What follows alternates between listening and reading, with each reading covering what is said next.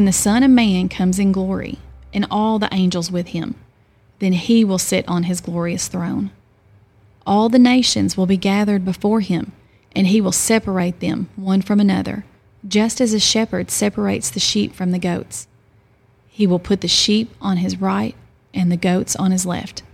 Then the king will say to those on his right, "Come, you who are blessed by my Father, inherit the kingdom prepared for you from the foundations of the world. For I was hungry, and you gave me something to eat.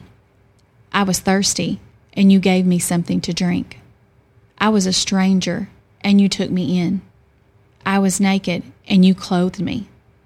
I was in prison, and you visited me." Then the righteous will answer him, "Lord, when did we see you hungry and feed you, or thirsty and give you something to drink? When did we see you a stranger and take you in, or without clothes and clothe you? When did we see you sick or in prison and visit you?" And the king will answer them, "Truly I tell you, whatever you did for one of the least of these brothers and sisters of mine, you did for me." Matthew chapter 25, verses 31 through 40. This is one of the most haunting and serious passages in the Bible when it comes to justice in our world. At the end of the passage we just read, Jesus goes on to tell us what will be said and what will happen to the goats in the story. They hear the opposite of what the sheep hear with an announcement to depart from him. There's a couple of things I want us to discuss as we think about this passage today. First, the King of the universe identifies with some of the most needy people on the planet. So much so that he would say that whatever is done to them, he feels it so deeply as if it is actually done to him. Let that sink in on you about how incredible our King is.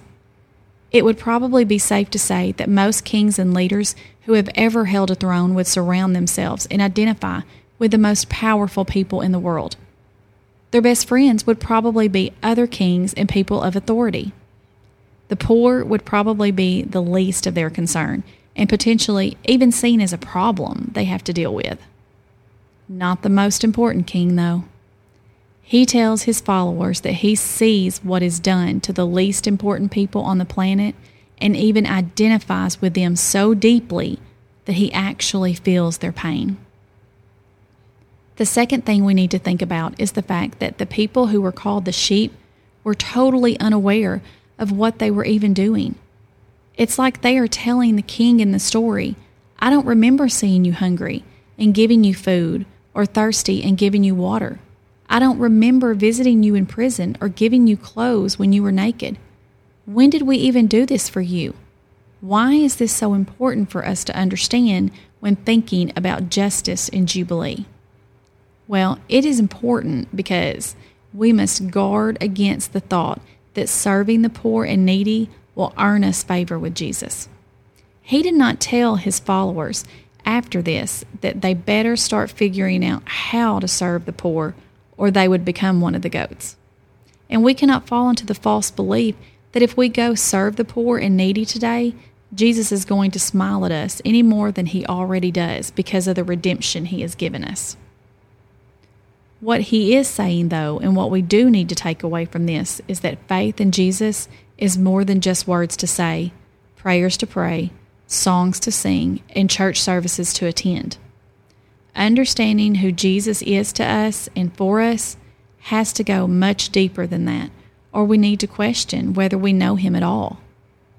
He uses those who follow him to bring the chaos of this world back into order. Those who follow him just cannot help it. They desire to see the naked clothed, the sick healed, the hungry fed, and the thirsty satisfied, both physically and spiritually. Not because they need to earn anything or they feel the need to be anyone else's Messiah. They do not need credit for what they do. They do not need a social media post for what they do. They do not need anyone clapping and cheering for what they do. They do not even expect Jesus to celebrate what they have done.